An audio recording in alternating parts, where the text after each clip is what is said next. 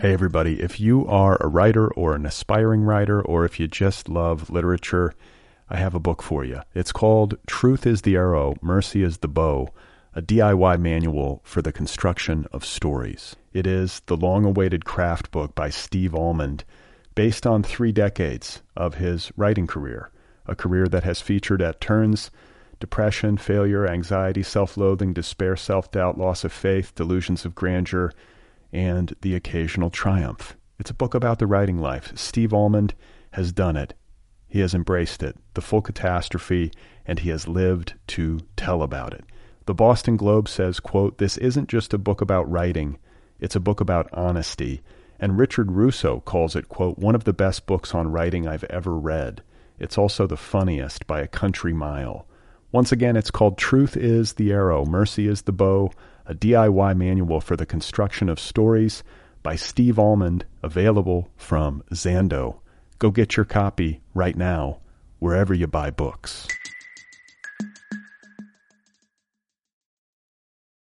This episode is brought to you by Shopify. Whether you're selling a little or a lot, Shopify helps you do your thing, however you cha-ching. From the launch your online shop stage, all the way to the we just hit 1 million orders stage. No matter what stage you're in, Shopify's there to help you grow. Sign up for a $1 per month trial period at shopify.com/special offer, all lowercase. That's shopify.com/special offer. Hey everybody, this episode of Other People is brought to you by Audible, the world's leading provider of digital audio books. Over at audible.com, there are hundreds of thousands of titles to choose from in a tremendous variety of genres, and you can play them on just about any digital listening device in your hand, whether it's your iPhone, your Kindle, your Android, whatever you have. And here is the deal, everybody. Right now, for listeners of this program, Audible is offering a free audiobook download with a free 30-day trial. Go get Every Love Story is a Ghost Story, A Life of David Foster Wallace by today's guest, D.T. Max. Or how about getting Infinite Jest, unabridged? Or consider The Lobster and Other Essays, narrated by the late David Foster Wallace himself. Just about any book at Audible can be yours, free of charge. And if you do this, if you get the freebie, it helps the program. I get a few nickels. That is enjoyable. To download your free audiobook, just go to audibletrial.com/otherpeople. Again, that's audibletrial.com/otherpeople. This is a great deal. It is available right now. These are books. You can listen to them. Go and get them. Oh my God. You are not alone. You have found other people. You and I have a friend in common. Every stupid thing that a writer could do, I've done. I think it's really beautiful. Jesus, dude, what a struggle, you know? It was incredible. You know, it's like your head exploded seeing what was really there. And now here's your host, Brad Listy. Just one person at just one time. Right. Okay, everybody, here we go again. This is it. This is Other People. This is me wondering what this means. This is you wondering what that means. Thanks for tuning in and being here. I appreciate it. My name is Brad Listy. I'm in Los Angeles. I'm a little bit fatigued at the moment. I've been up since about 4 a.m. My daughter woke me up, my 2-year-old, and I rocked her back to sleep. But then, of course, I couldn't get back to sleep myself. So I did what I sometimes do when this happens. I went for a walk. I laid in bed first for about an hour or an hour and a half, tossing and turning. And then I went for a walk to get out of the house so that I wouldn't make any noise. And I happened to be outside as the sun was coming up. And it was a very strange sunrise that I witnessed from Sunset Boulevard.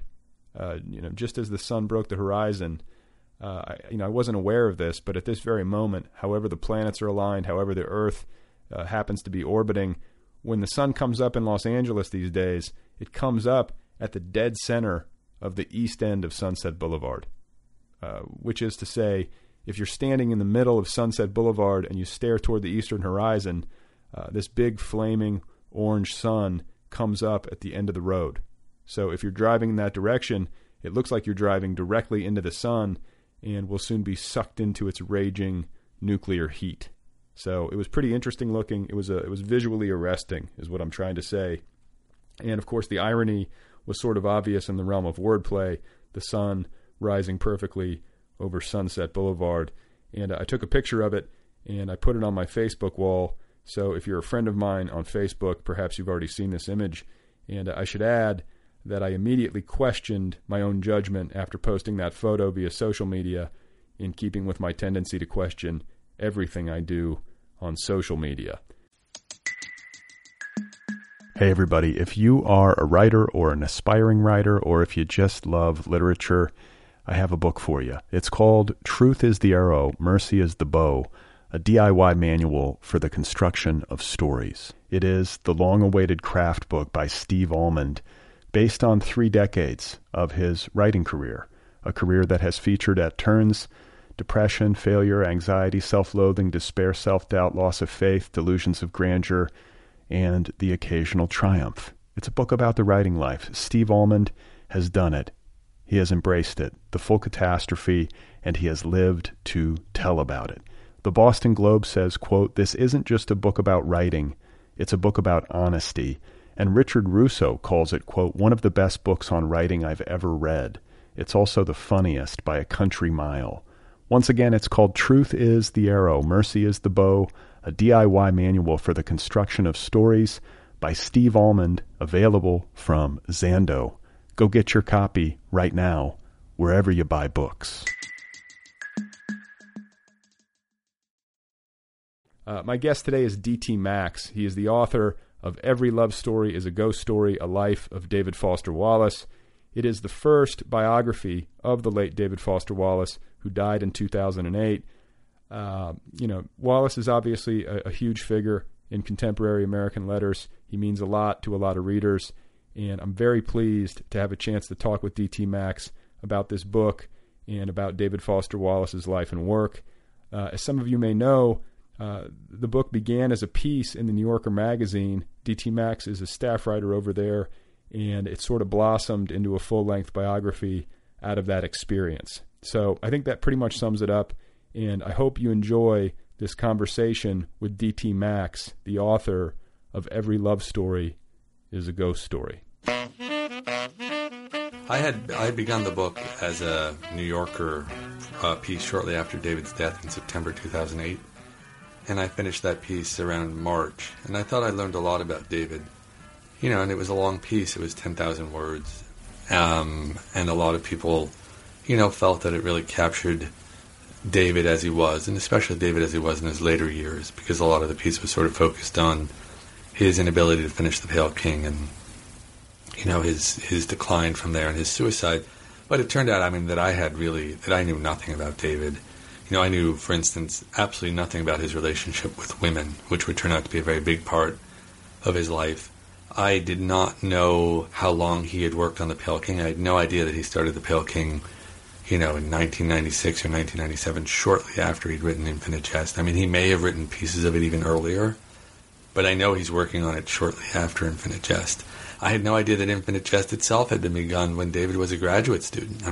It shocked me. One of the things I found while working on Every Love Story is a Ghost Story is I found his Yaddo file for an application that he made in 1986, and there it is, Infinite Jest. It says tentative title Infinite Jest.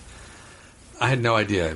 It never occurred to me even working on that project so early. I didn't know that he'd gone on Nardil, which is the antidepressant which both saved his life and sort of tormented him when he went on it. I didn't know about his difficult relations with his mother, which would include, a difficult period when he's in his early 30s where I went to the Ransom Center archives where a lot of David's papers are kept, and I found some marginalia, some notes that he'd written in copies of books like The Drama of the Gifted Child, where he talks about how his mother has sort of put him on a pedestal. Didn't know any of that stuff. On a more kind of broad level, I don't think I realized how hard it was for David to be David. I don't think I realized how perpetually he suffered. I didn't think I realized how every day he negotiated sort of the terms of his life. These were just things that were beyond the reach of the original article. Yeah, and then what about your own particular fandom? Are you a fan of David Foster Wallace's writing? Was that what brought you to write the original piece, or was it something that was assigned to you? Well, the answer is both. David Remnick, the editor of The New Yorker, emailed me, which I had been living in Alexandria, Virginia. And I remember that when David died, I must have been in some restaurant or something because I was watching like MSNBC, and on the zipper, that little sort of line of printed material that goes around, if there's no visual, the story isn't big enough, they put it on the zipper. And the zipper said David Foster Wallace, and that was all I saw. And I thought, oh, goody, David Foster Wallace has finally won an award. He's finally getting the recognition that he deserves. Because I was aware he'd never, David Foster Wallace never won a major or even a minor book award. I mean, it seems bizarre in retrospect, but he never won a Pulitzer, he never won a National Book Award, a National Book Critics Circle Award. I don't actually know if he was even nominated for any of these things when I think about it. Anyway, so I got home and I found out, through the internet what had actually happened, the sad story that he had committed suicide. And, maybe a day or so later, David Remnick emailed me and asked me if I wanted to, to write about what David's last months had been like. And I don't think I had any idea. David was very private. I mean, I now know from the work on the book that part of this privacy was almost kind of obsessional and had to do a lot with not really liking who he was. Well, and there's also there's an interesting contradiction that he himself articulated, and I'm going to probably mess it up when I paraphrase it, but I think it had something to do with being a private exhibitionist. Yeah, I'm an exhibitionist who wants to hide. Right. But who fails at hiding, therefore I succeed. I think that's what it is. I'm doing that from memory. And then the best part is he then cut that line from the interview. So he was, and this exhibitionist or not, he still wanted to hide a little bit better than to lay out the roadmap to who he was. Right. And that was the Larry McCaffrey interview, which is great. It's the Rosetta Stone interview for David, It's where things start. Well, anyway, so I received that email from David Remnick, and I did want to write about David. And the book that I had loved my whole life, David was only, were he to be alive, would be 1 year younger than I am, and so he and I are contemporaries. And when David first published The Broom of the System in 1987, his editor, looking for reviews, sent me an advanced reading copy, which I devoured. And over the years, I've reread that book every so often. I think generally when I was just feeling a little bit like I needed just a really good, complicated laugh. There's a line in a letter that David writes to. He writes this letter to his 12-step sponsor at one point, recalling his own time when David is in the halfway house, and how he's worried he's going to start drinking and smoking pot again.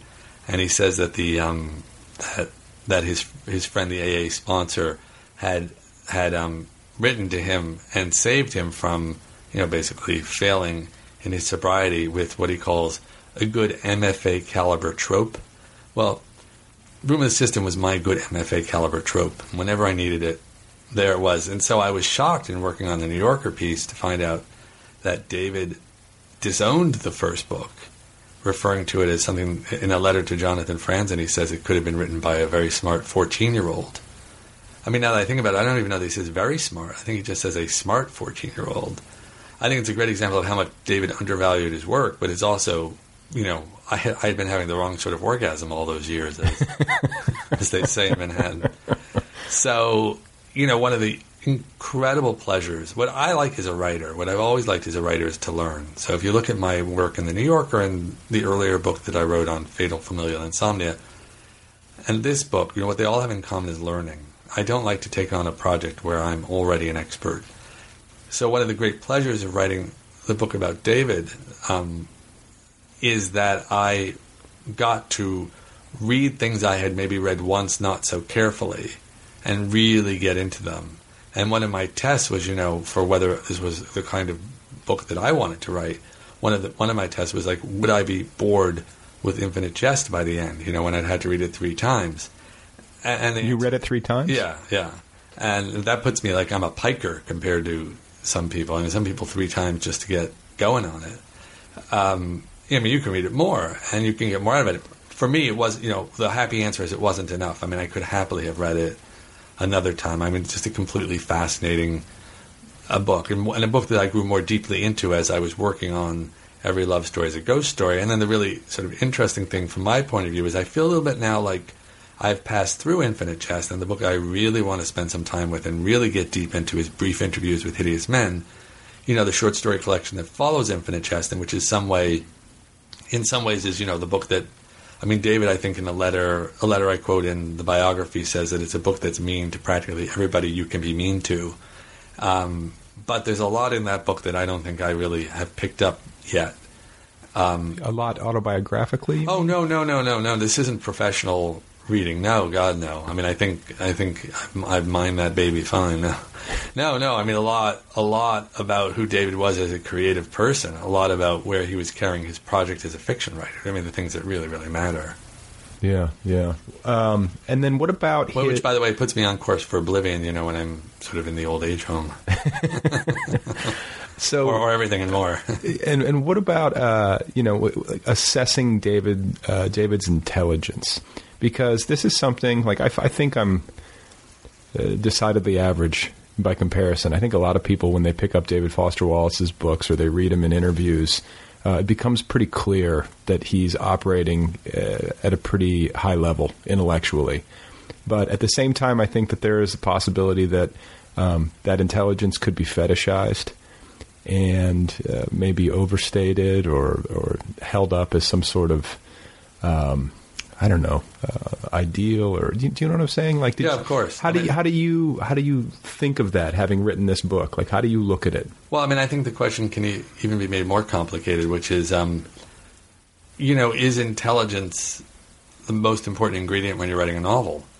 And I can adduce on the contrary side no less an authority than Bret Easton Ellis, who has recently become well known for sort of tweets saying that David Foster Wallace has the most overblown reputation since, I don't know. Yeah, I was going to ask you about this. Yeah, since the most overblown reputation since, I don't know, Austin Dobson. I don't really know who to say for the other side of that in, but Joyce Kilmer. Anyway. But what Bret said earlier, shortly after David died, which I find kind of more intriguing, is he said, I never really read David Wallace with any pleasure. It's possible that he was just too smart to write novels. I find that a more interesting question. There's a part of novel writing is pretty humdrum. Part of novel writing is the orchestration of characters and the movement of these characters, even in a fairly non-standard book like Infinite Jest, the movement of these characters around a kind of a chessboard. And that's really not, I think, the work of a genius. That chess is a work of a genius, or at least a certain kind of genius. I think that, part of what's so interesting about David is, in my heart, what I believe is that David had the wrong kind of intelligence to be a novel writer, but he succeeded as a novel writer anyway because he had so much intelligence, because he was so massively... I think the stories about how smart David was are true. It's a little bit... the thing about intelligence is there are, as we all know now, different kinds of intelligences. But in that certain kind of, historic white lab coat slide rule, faster at the dinner table with the answer, off to the best colleges, graduate work done in fewer hours than other people take to do their graduate work, so that, said individual is already sitting at the bar while the rest of us are still sweating away. There, David really was off the charts. Everything I learned for Every Love Story is a Ghost Story really confirmed that, one, that he was insanely intelligent, and two, that he really worked to be a great student.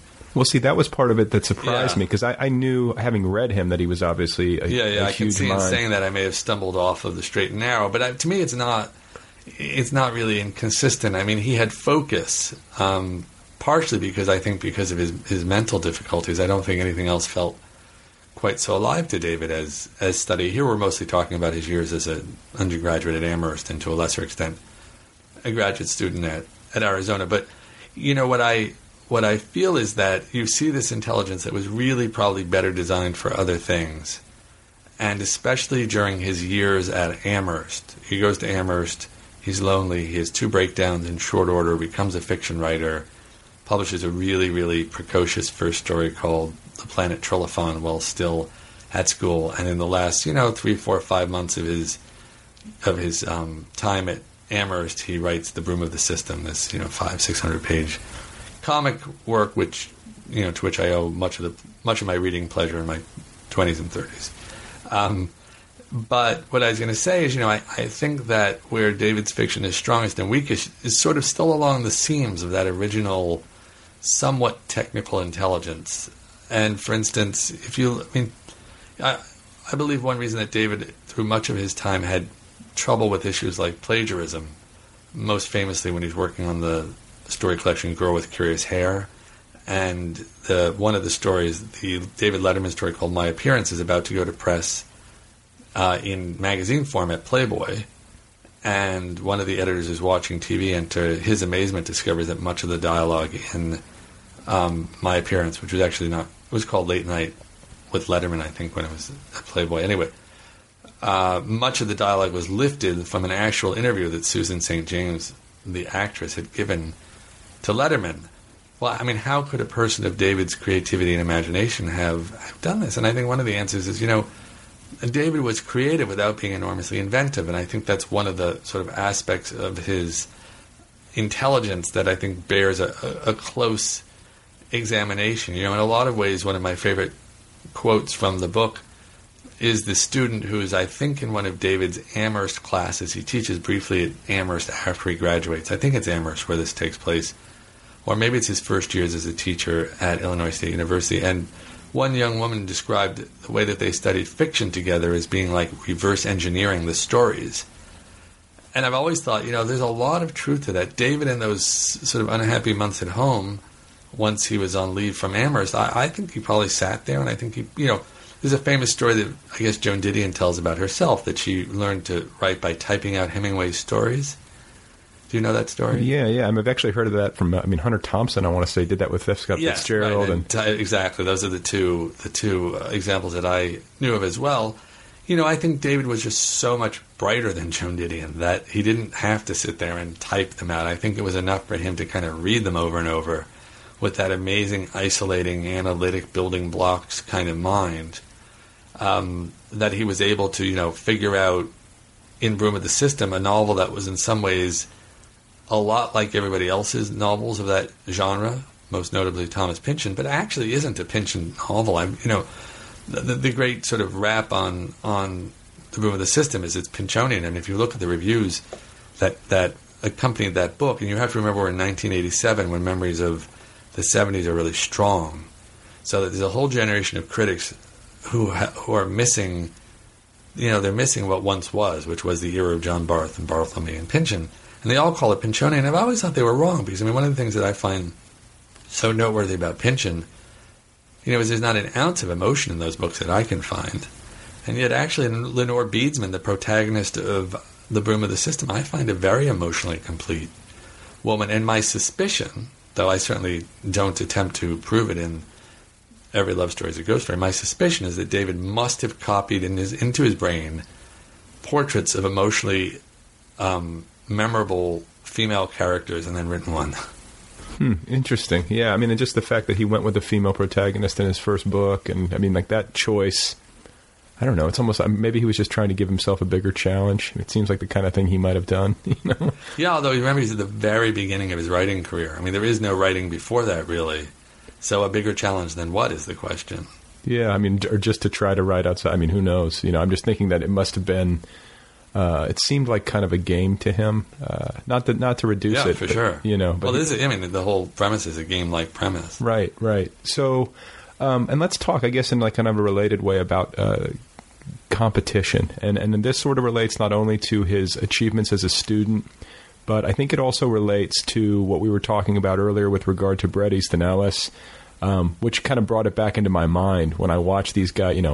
I watched Bret making all these comments on his Twitter feed about, Wallace and people who like Wallace. And, there's a lot of kind of like brute criticisms and some things, that personally... We should mention that for whatever reason he actually liked the biography. Yeah, we should. We should, yeah. He said it was an elegantly written... And he said compassionate. Yeah. So, but there was also like... Anyway, back to the big point. Yeah. Well, but there was a line, just to sort of turn this on me a little bit, where he said that there's a whole generation of readers who read David Wallace and congratulate themselves for feeling smart or something like that. Yeah. And when I read that, I sort of winced because...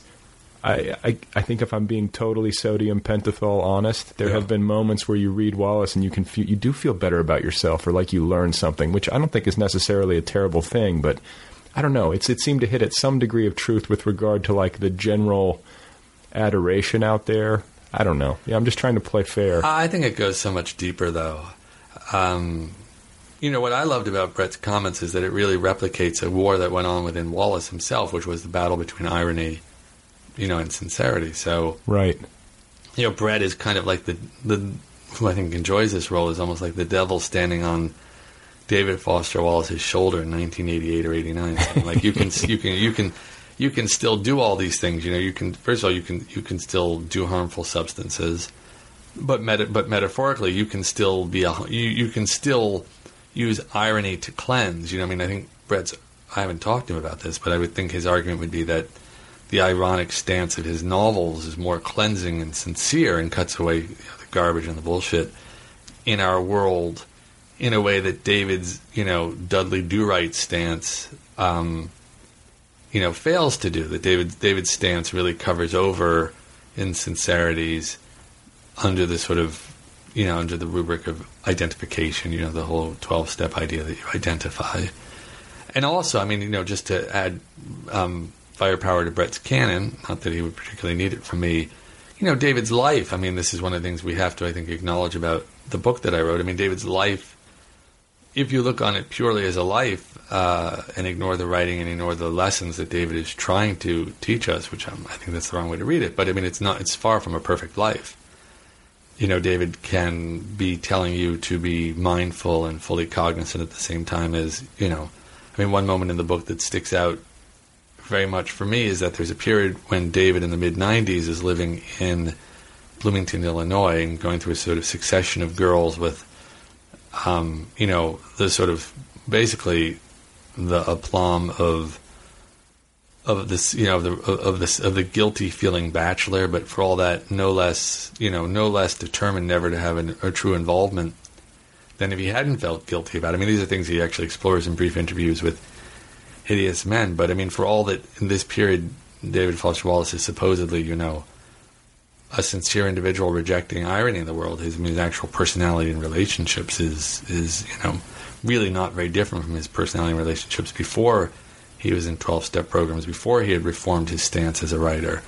In other words, the guy who wrote Girl with Curious Hair is still doing the dating. Right. Well, and yeah, and people are just complicated, I think, ultimately. Yeah, I think that's right. You were saying about people patting each other on the back for feeling smart. I think why not? When you said that, I thought, yeah, look, there's a social function to literature. There's always been a social function to literature. My son, fell in love with Harry Potter when he was, I think, 7 at the time, when his best friend, a young girl, gave him a copy of Harry Potter and said she loved it. He had never fallen in love with a book. Or before. a girl for that matter. Right. Well, I think he may have. But then she gave him the book and he fell in love with the book. So my point being, to strip literature of that kind of pat you on the back function, I think is to strip it of something that's very deep within it. Isn't that part of what buoyed Pynchon during those years? Isn't it part of what buoyed Salinger, Hemingway? It's one of those things, paradoxically, that the Kindle or the Nook are going to kill, which is this quality of sitting there in a cafe or on the subway and seeing someone else reading a book that you're reading, and thinking that you're forming a kind of communal mind. That you're experiencing the same thing that this other person is experiencing, and therefore you could have a relationship with this other person, whether it's an intimate relationship or just a conversation. That is a function of literature, and that there should be books. And before David, there were certainly books that some of which he read, like Gödel Escherbach, or Pynchon himself, but I don't know, Stephen Hawking's books. That people are always patting themselves on the back, saying, I finished this, I'm a smart person. Clearly, if the response ends there, that's not sufficient. But I don't see the harm in that. On the contrary. Yeah. Well, and then what about competitive drive? One of the things that struck me in reading about David's life and about his approach to it is that he was very competitive. He really wanted to be great, and he wanted people to recognize his talent. I think both things are probably fairly normal, but there's a strong I don't know, it felt very pronounced in him the more that I read your book. And then I think about his friendship with Jonathan Franzen in particular. Both these guys are very talented.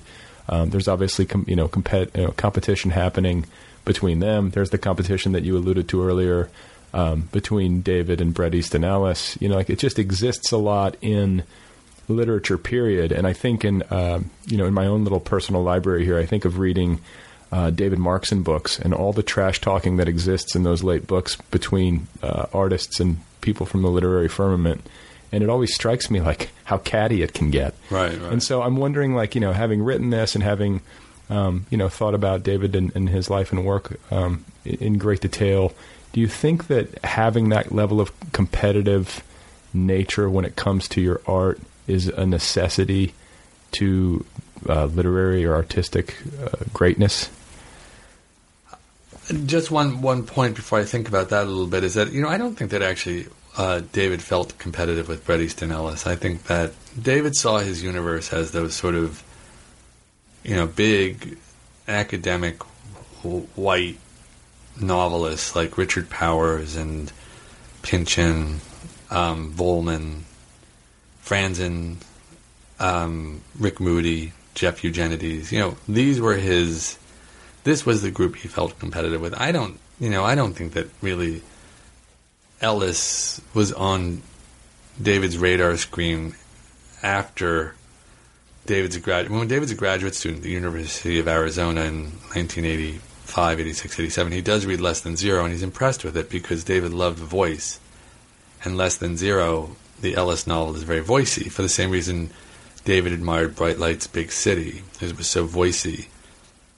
I think that probably where those two novelists went, McInerney and Ellis afterward, was probably not so interesting to David, just because his own journey was really so different, and because he was moving so fast along the particular lines that he was moving on. I mean, Wallace always wanted to sort of embrace the muchness of America.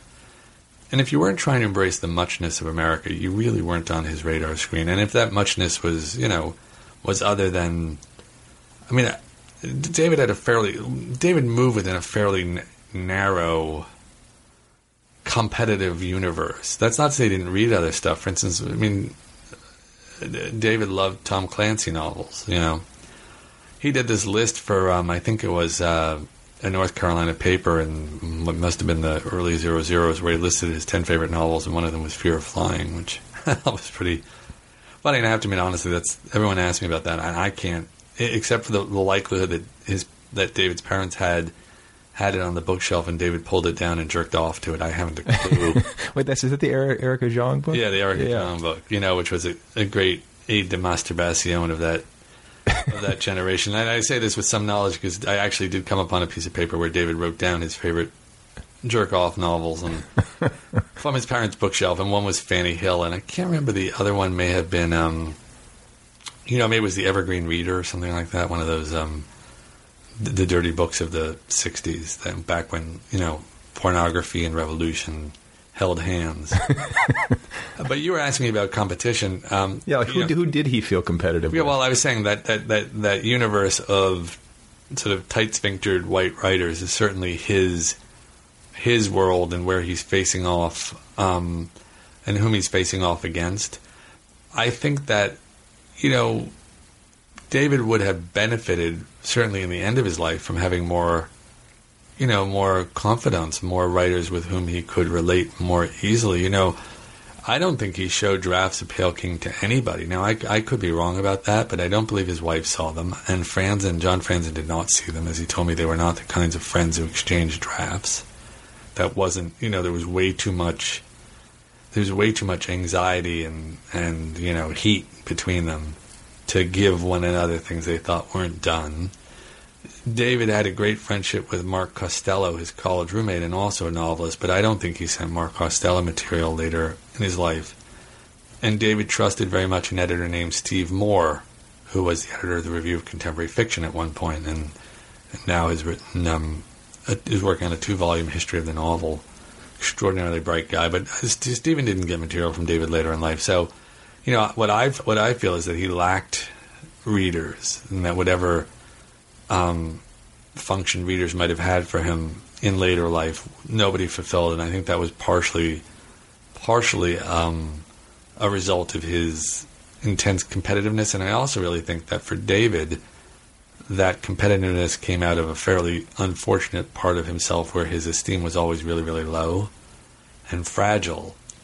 He didn't like criticism. I mean, even when he's an undergraduate, he doesn't like criticism. And in fact, one of the things that I try to show in Every Love Story is a Ghost Story is that he would often take criticism. For instance, the criticism of his Amherst creative writing teacher, or the criticism of some of the University of Arizona MFA professors. And he would actually exaggerate how much they didn't like his writing in order to make himself mad enough to finish his writing. I mean, it was useful for him to feel like they were really fucking with him. No, it's like Michael Jordan, perceiving the things that people are saying and kind of blowing them up into these insults in order to fuel himself. Well, absolutely. I mean, I think that's, yeah, I mean, it's very much an athlete's stance. It's like, if I can get angry at this guy, I can beat him. But it's a sort of odd stance to take with your teachers, who at least putatively are there to help you, to bring out your voice. The teachers David esteemed were the ones who kind of got out of his way and let David be David and provided kind of the fondness and often the snacks, that would allow David to write what he needed to write. For instance, when he was when he's a teacher at Pomona, in Claremont, towards the end of his life, there's a head of department named Rena Fraden who lures him to Pomona, partially with the promise that he won't have to teach very much, partially with the promise that, he'll be left alone, And one of the things they do is they watch Buffy the Vampire Slayer Tuesday evenings, I think at 8 or 9. I mean, that's her main function for David, is to, provide a place for him to watch one show a week. She certainly doesn't read his manuscripts, and he wouldn't have wanted her to read his manuscripts. I mean, it just paints him into a kind of a corner when things aren't going well. Well, and then what about, as he got later into his life and he achieved, his place in the literary world, and obviously he had a bunch of very impassioned readers, did it get harder for him to function socially? I think you alluded to this in the book at some point where, it would be hard for him to go out, especially to any kind of literary event, and feel like he had any space to move. I mean, it had to have been. I mean, not just literary events. He changes his phone number all the time, and he says to John O'Brien, who's the head of the Dalkey Archive, shortly after Infinite Jest comes out, he says something like, I don't know who to trust anymore. I don't know who to believe anymore, because everybody's being so damn nice to him. I think this was all a problem for him. I think as he would have said, there are these wonderful letters that I came into possession of, which are in the book, excerpted or quoted in the book, where he talks about what he calls the statue. And the statue is this image of himself, this idealized version of himself as a writer, who's sort of constantly looking over David's shoulder and preventing him from doing, the writing he's meant to do. In other words, it's some combination, and he's never quite sure what, of his own high standards and high expectations for himself and the world's high expectations for him. And it just saps all the joy out of his writing. I mean, he says this in these letters that, since basically says, since the time when he published The Broom of the System, the moments where he felt he'd done truly good writing were few and far between. Interestingly accepting, not saying that Infinite Jest was a period of pleasure and easy writing. And so, anything that causes the statue to harden near, to draw near, bothers him. And the things that cause the statue to draw near are certainly the praise of his colleagues.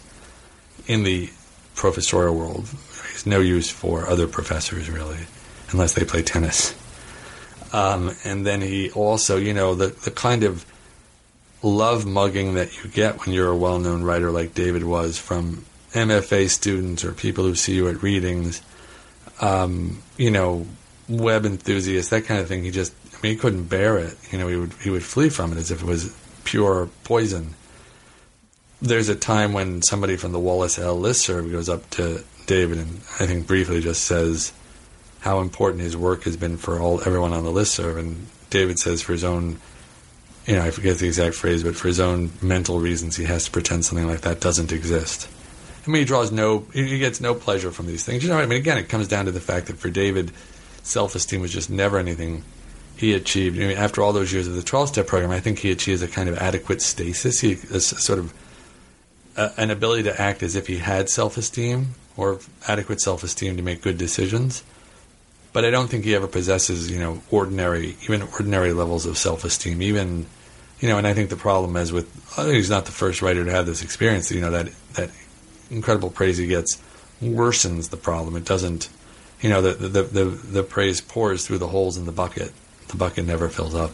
Well, yeah, and he can always poke holes in it and second guess it, and he's got this brilliantly clever mind, and so he can sort of trick himself into anything, I would imagine. And you talked about the 12-step program, and one of the parts of the book that I found both interesting and touching was the talk about the humility that brought to him. When he finally goes into the recovery process, something that struck me as being, I don't know, it made him make more sense to me, I guess, was the fact that, for as smart as he was and for as many things as he could do with his brain, he couldn't outrun these problems of his. And then he found himself in this halfway house surrounded by people who, might not have the education or the talents that he had, but he was right there with them, and he learned to really appreciate them. Can you talk a little bit about what they might have brought to his life and what the recovery community did for him in his life? Yeah, it was his life. The life that most people knew as David Foster Wallace's life really was just a tiny piece of his life. He was basically a guy who spent, for much of his career, he teaches 1 day or 2 days a week. So he's on campus 1 day or two days a week for a few hours. So where is he the rest of the time? I think his colleagues always assumed he was home writing, and to some extent he was at least home trying to write.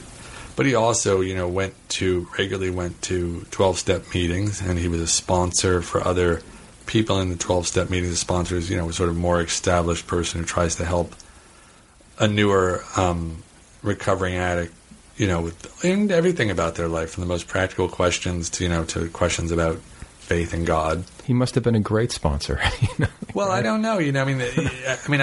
That's an interesting question. I can tell you that, David was an impassioned teacher, for sure, who gave more attention to writing than any teacher I've ever heard of. But I don't know that I would, for instance, describe David as a great teacher, because I think one quality that a really great teacher has is a great teacher knows when to absent him or herself from the conversation. And that's really what David's great teachers, like this woman, Rena Fraden, who I spoke of, paradoxically, in David's case, they were teachers who knew how to get out of the way. But even with more ordinary students, David was so much and completely himself, and he so controlled the terms of the class. So, for instance, I think I try to show this in Every Love Story with some interesting kind of notes I was given by some of the students there, some of the notes that David wrote when he was angry, notes he wrote chiding them.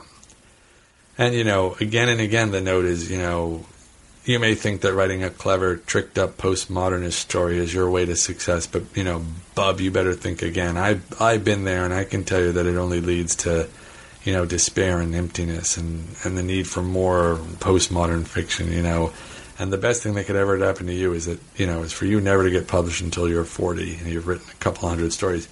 Okay, so that was obviously David's life experience speaking, right? But is that actually... everybody's life experience. There's a writer, for instance, I'm thinking of in particular, was in a class of David's, and he wrote a kind of voicey postmodern story early on. He's a graduate student, and it's great. A very gifted writer. And David takes him outside with his face sort of furrowed with just sort of, with concern, and says, I've never witnessed a collective dick sucking like that before, referring to the response of the other members of the class, and proceeds really to bust the guy's chops for the rest of the semester. And then the writer, the student, his name is Ben Slotky, told me this story. David kept inviting him out to play tennis, even though, Ben doesn't play tennis. David wanted to invite him out to play tennis to whip his ass. So, there's an example for all the people David helped of a writer, I think, who would have been, better off if he hadn't been in David's class. If he'd been with somebody more like the people who worked successfully, teaching the people who were successful teachers for David, the kind of writer who sort of, felt less competitive and less as if everybody was living his life, it's a kind of a classic error of parents to assume that your children are living a version of your life, and you must. Wait, do you mean they're not? Right, exactly. And David never had children, so I don't think he ever really quite understood this.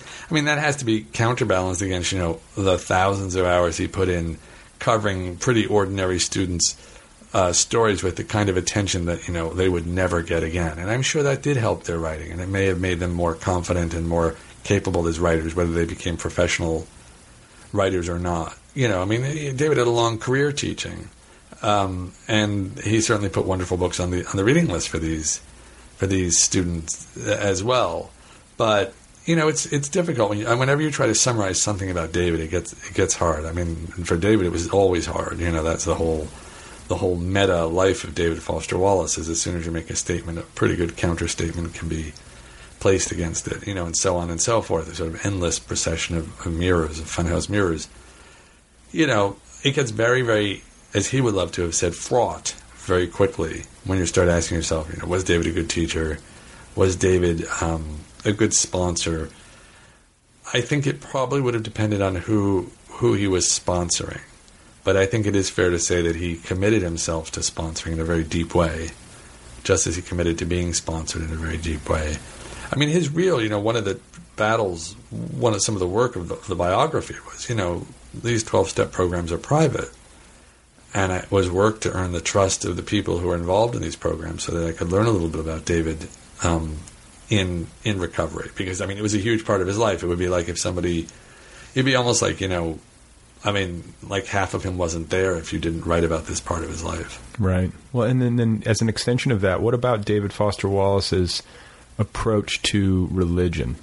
Because that's that's an interesting thing for a mind of a mind like his to sort of confront, and your book addresses it. I'd love to hear you just talk a little bit about what you discovered about him and how he approached all that stuff, because religion did play at least some part in his life. Faith certainly did. I think David was somebody who was in that classic problem of the intellectual, that he was too smart to believe in religion and too needy not to.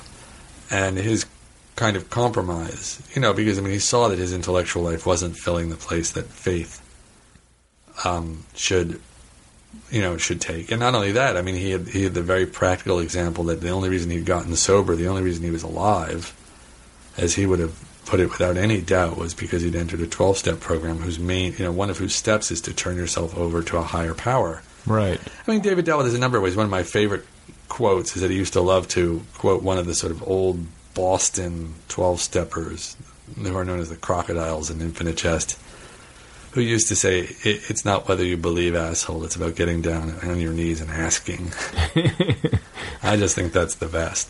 That was one solution, was humor.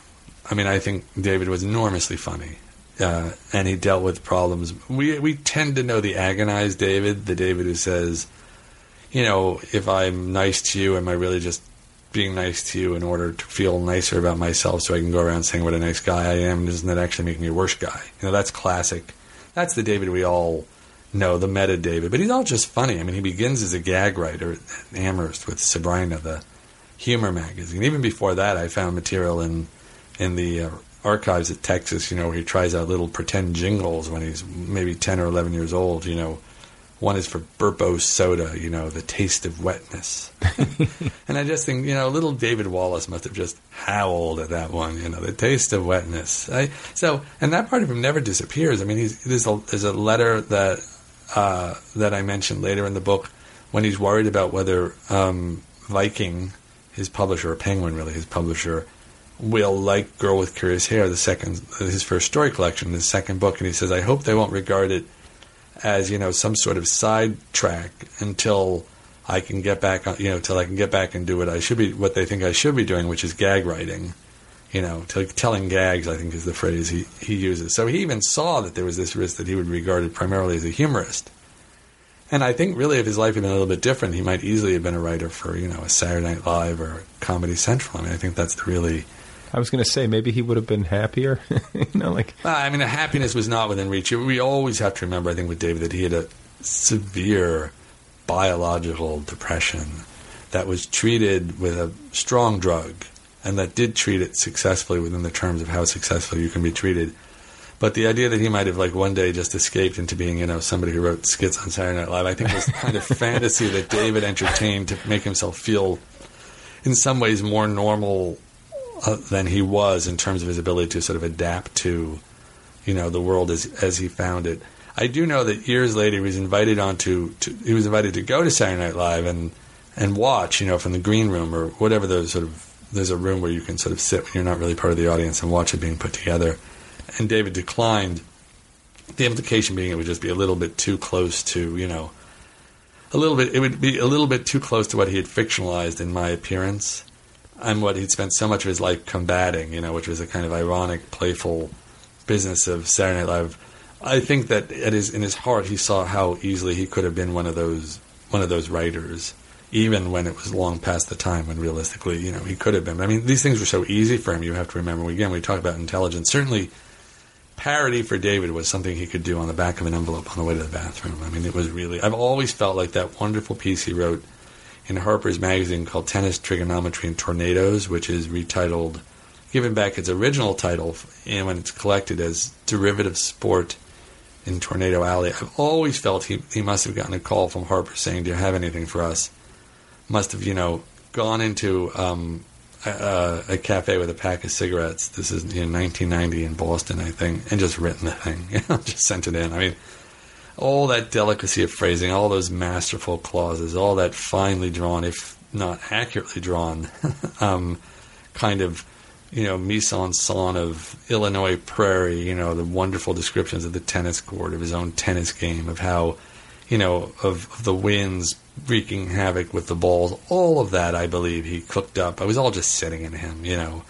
And he just opened the tap on that one. Well, you know, but you talked earlier about, you know, the process and how Infinite Jest had been brewing for a long, long time, and how the Pale King he had been working on since, I believe you said 1996 or whatever it was.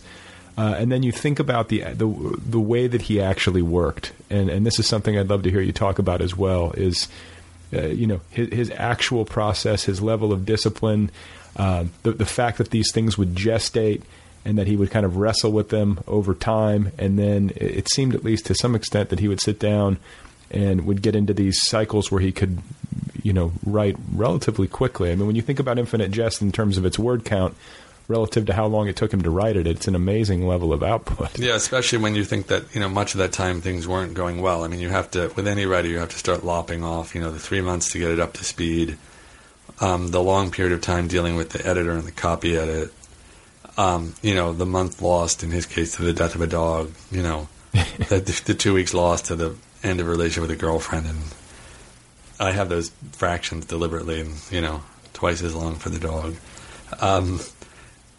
He, you know, one of the kind of really interesting, complicated parts about David, for somebody who lived so recently, is he doesn't leave an entirely clear literary trail.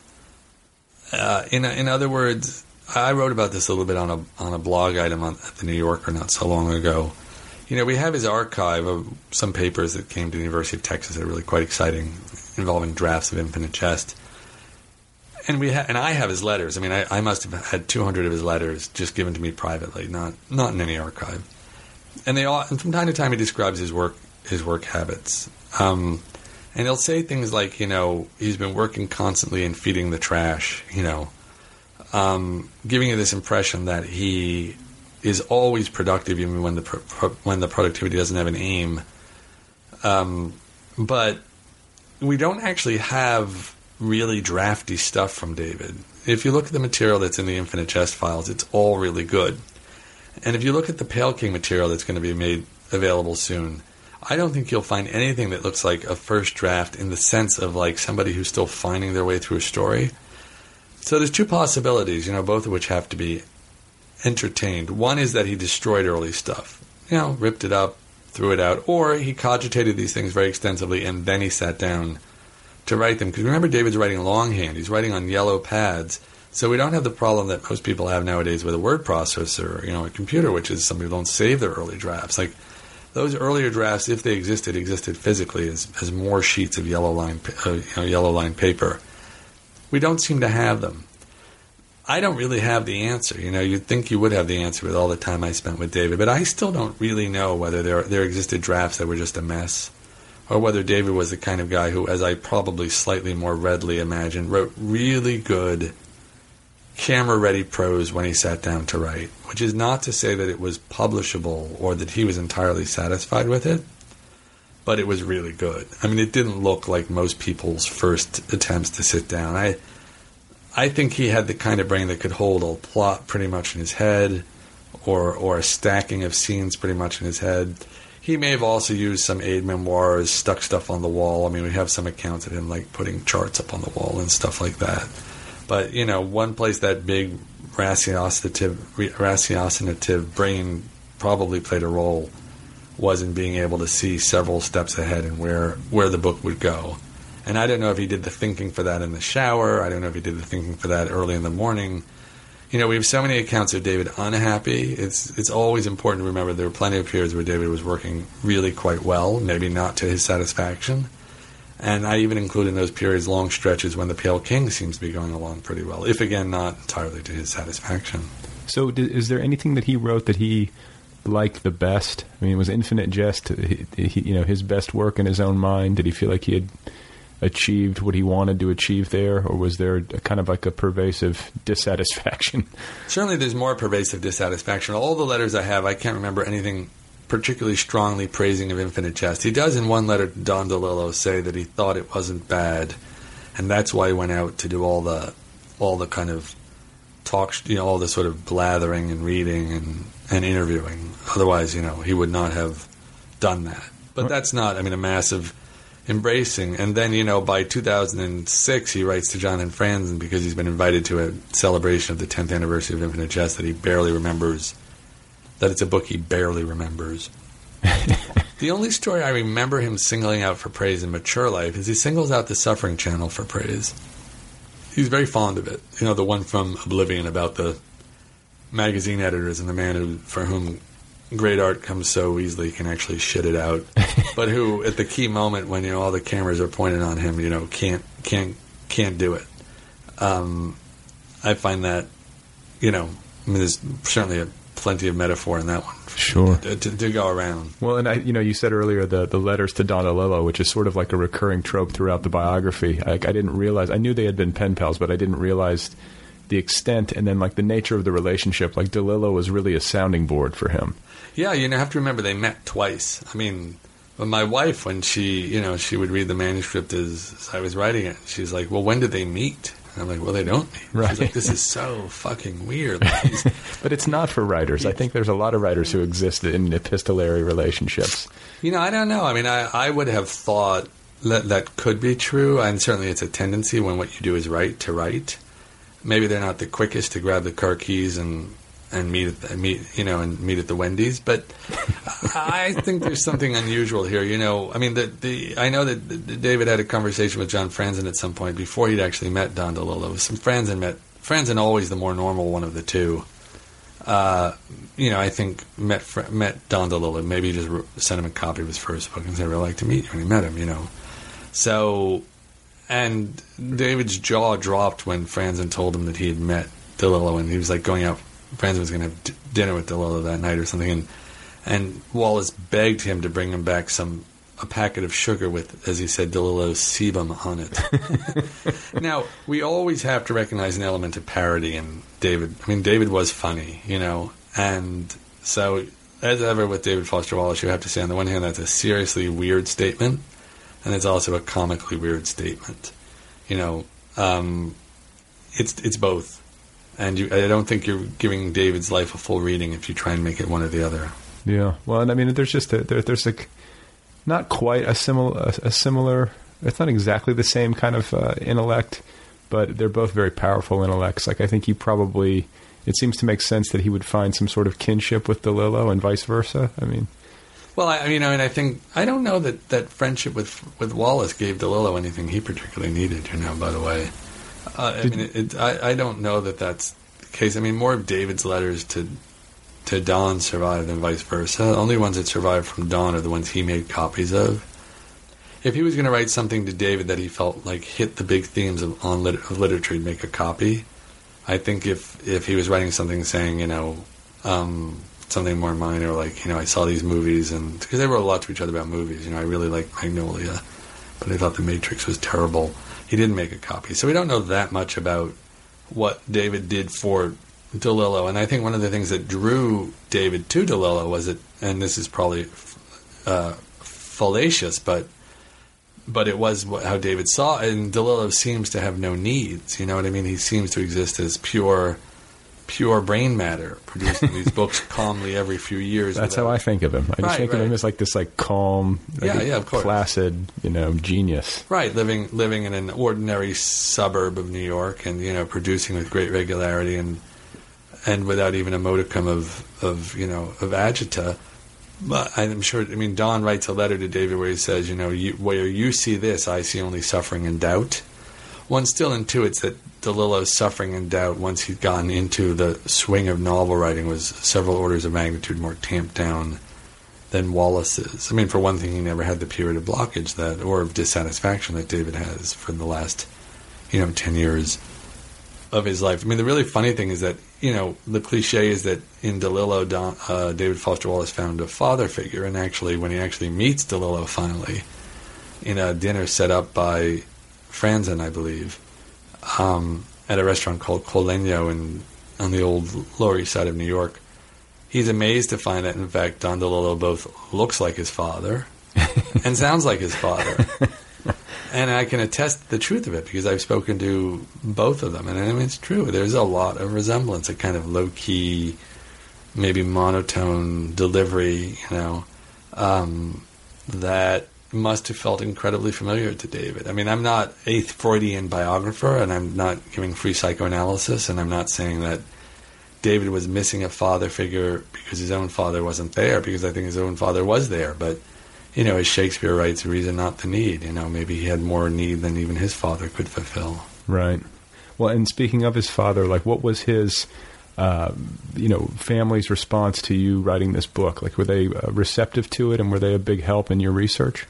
They were a big help, and especially his sister Amy was enormously helpful, and also his wife Karen. You have to realize, a book like this is begun in the midst of deep grief on the part of the family, and you cannot try to write a book like this in the way you would write a book about something happening in World War II. You know what I mean? You're in the present for most of the people who knew David, even people who only knew him slightly, and you're still in a period of life where they really can't believe that he's gone, dead.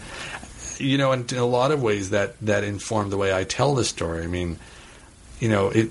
Every love story is a ghost story is not really meant to sound like any other biography, in the sense that, the way I imagined it was memoir written, but memoir written not by the memoirist.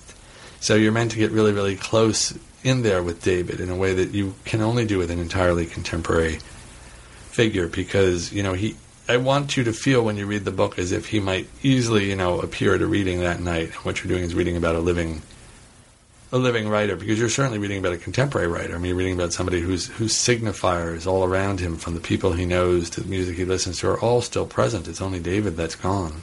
Yeah. Well, and his suicide ultimately, as it pertains to the mental illness that he struggled with for all of his adult life. When you assess that, and this is something that I as a fan of David Wallace's, and I'm sure everybody out there, you're grieving it, and it's a tricky kind of death because it leaves you with a lot of questions.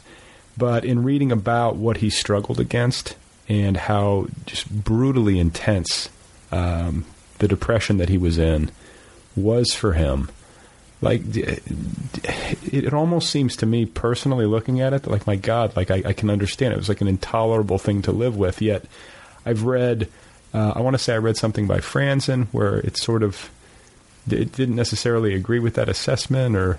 No, Franzen, I think he probably looks at it from different points of view in that essay, but at one point that I've heard he makes is, that it was kind of a deliberate theft from his friends and his wife, a deliberate fuck you at them. I think that I think that Don DeLillo says that reader and writer look at a text from different points of view.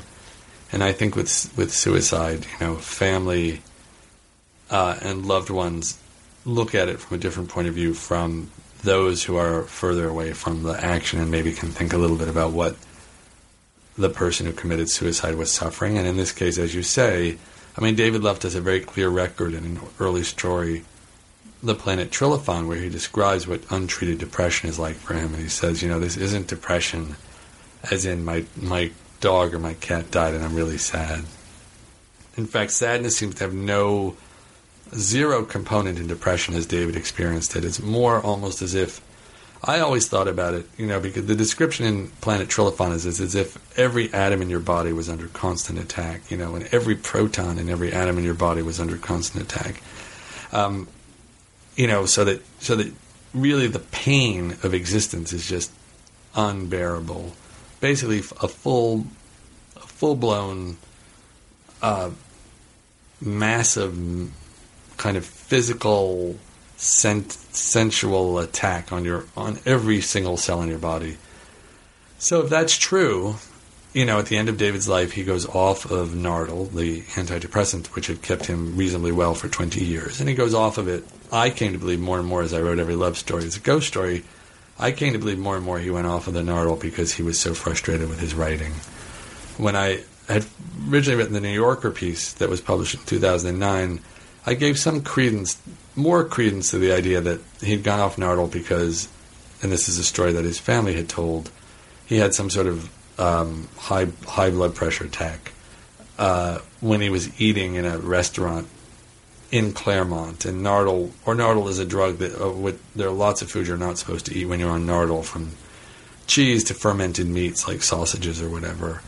And they have to do with how Nardil works in the system. But over time, it's a hard drug to metabolize, and I think at least one idea is that David went off of the Nardil because, it was such a brutal drug, he had to find something else. In other words, like the Nardil had sort of worn his body out, so he has this attack of high blood pressure and then makes the decision to go off it. But, one thing I learned was that he never even went and saw a doctor after he had this so-called attack in the restaurant. And he'd also eaten the dish he had in the restaurant other times. His wife suspects maybe he just had some sort of panic attack or anxiety episode.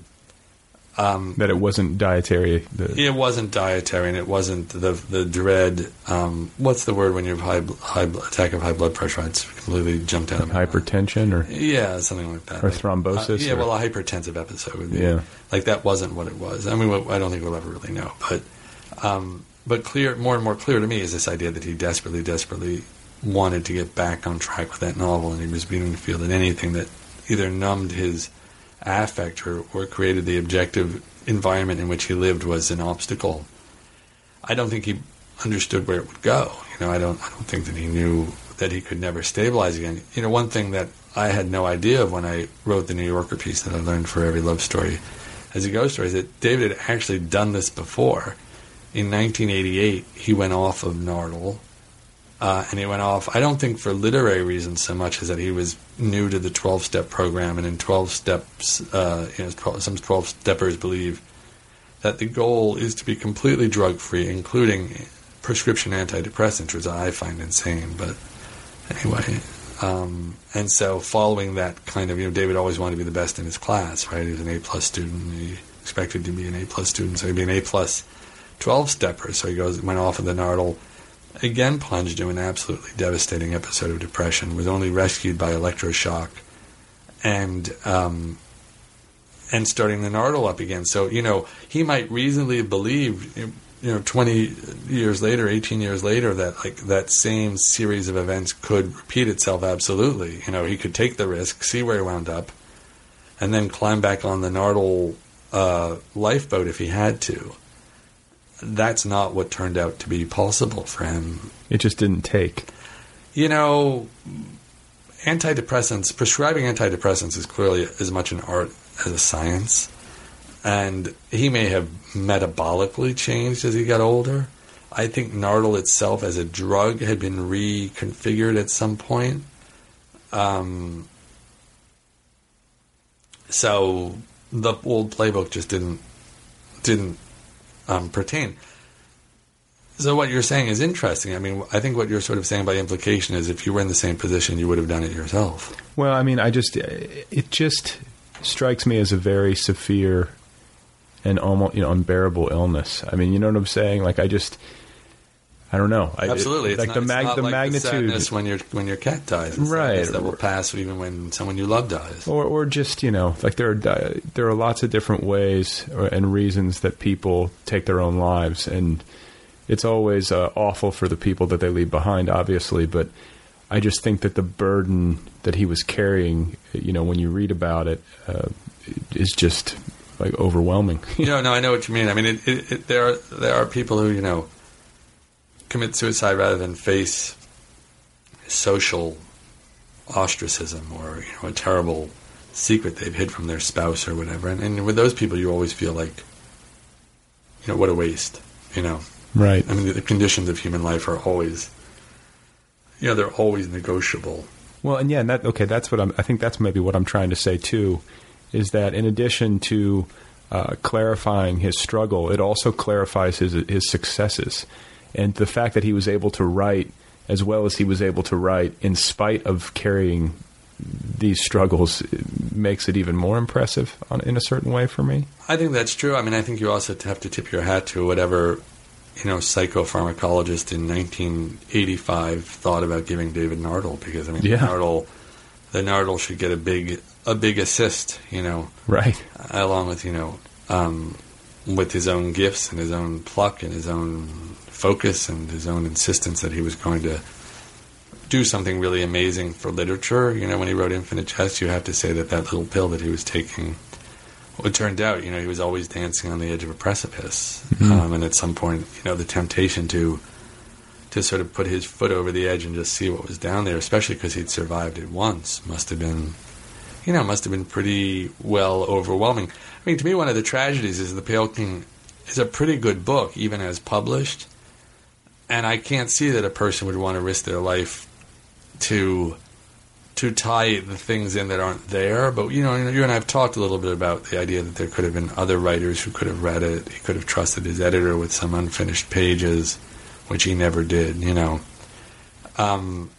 But as DeLillo again says, writer and reader read a work from different points of view, and where you see agency in his death, a choice between unbearable suffering and, death. His family sees someone who they love deeply and, who fled their love and withdrew from their love unilaterally and secretly and covertly when, at the first moment when he found himself at home alone. Mm. So what do you think is his literary legacy? Like, how do you place him? Do you place him? But, if you had to, what would you say?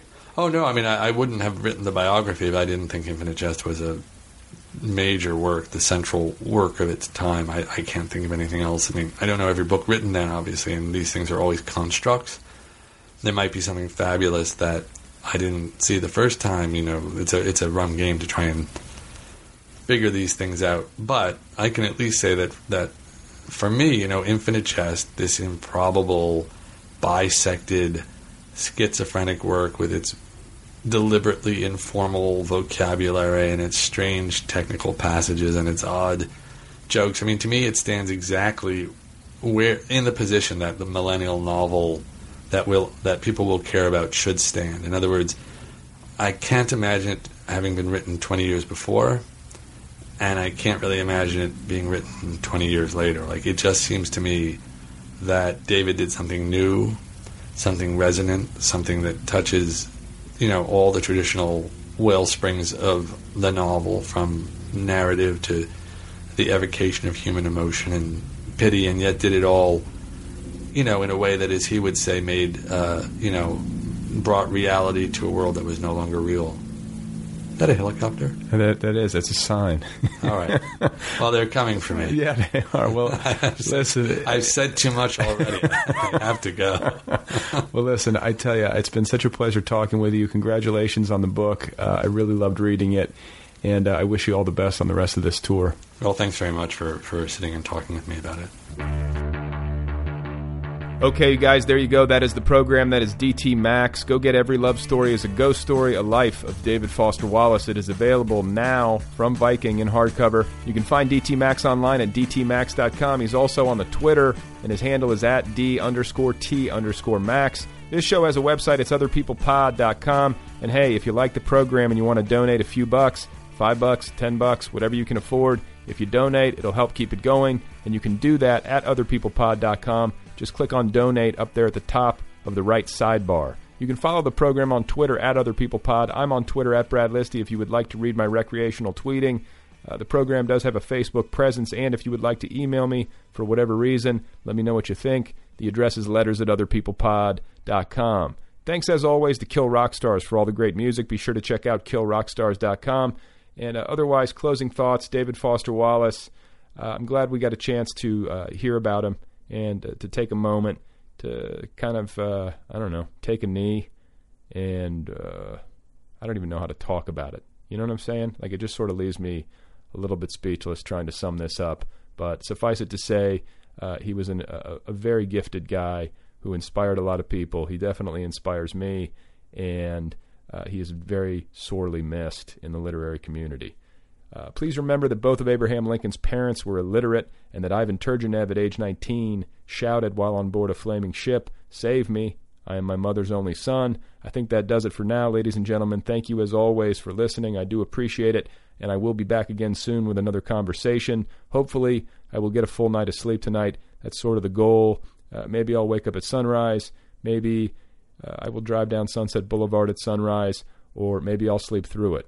Or maybe if I do wake up before sunrise, I will walk down the center line, unblinking, and I will accidentally step directly into the sun. I will get sucked into outer space, into that giant orb, that giver of life and radiation. It will suddenly overwhelm me and swallow me whole. What am I talking about?